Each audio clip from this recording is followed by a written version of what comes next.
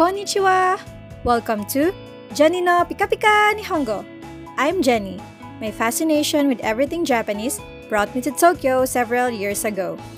Although I am not a Nihongo sensei, I am very interested in learning Nihongo just like many of you. I'm currently working in a Japanese company and communicating with Japanese clients and other nationalities on a daily basis. So my dream is to be able to bridge the gap between Japan and the Philippines as well as other Asian countries. Pika Pika is an onomatopoeia to describe something that sparkles or glitters. And who doesn't love Pikachu, right? Please don't forget to follow this podcast. Each episode will only take 5 minutes of your time that you can enjoy even while commuting. So stick around!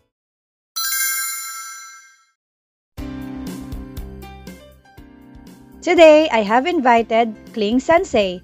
This episode will give you an idea on how our N5 Nihongo Package podcast is like.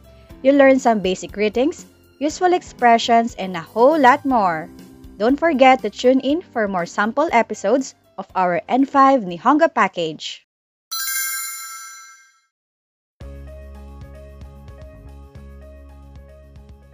Okay, now let's practice. I will give a situation and let's see if you can choose the appropriate expression for each of them. Here's situation number 1. You arrived at the office at 8 in the morning. How will you greet your co-workers? A.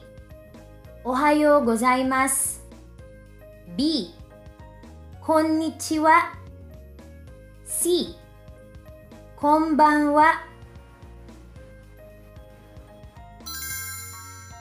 If you answered A. Ohayo gozaimasu, then you are correct. Next, situation number 2. One afternoon, you were out shopping and bumped into a colleague. What will you say? A. Konbanwa. B. Konnichiwa. C. Oyasumi nasai. If you chose letter B, konnichiwa, then you got it right. Lastly, here's situation number 3. You're meeting a client over dinner. Which of the following will you say to greet them? A. Konnichiwa. B. Oyasumi nasai. C. Konbanwa. If your answer is C. Konbanwa, then you are correct. So today, we learned 4 basic expressions. Ohayo gozaimasu. Ohayo gozaimasu. Konnichiwa. Konnichiwa. Konbanwa. Konbanwa. Oyasumi nasai. Oyasumi nasai. Why don't you try using them today?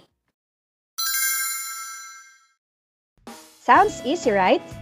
Kling Sensei has prepared 100 very easy to follow episodes to make studying for N5 Nihongo level more fun and interesting.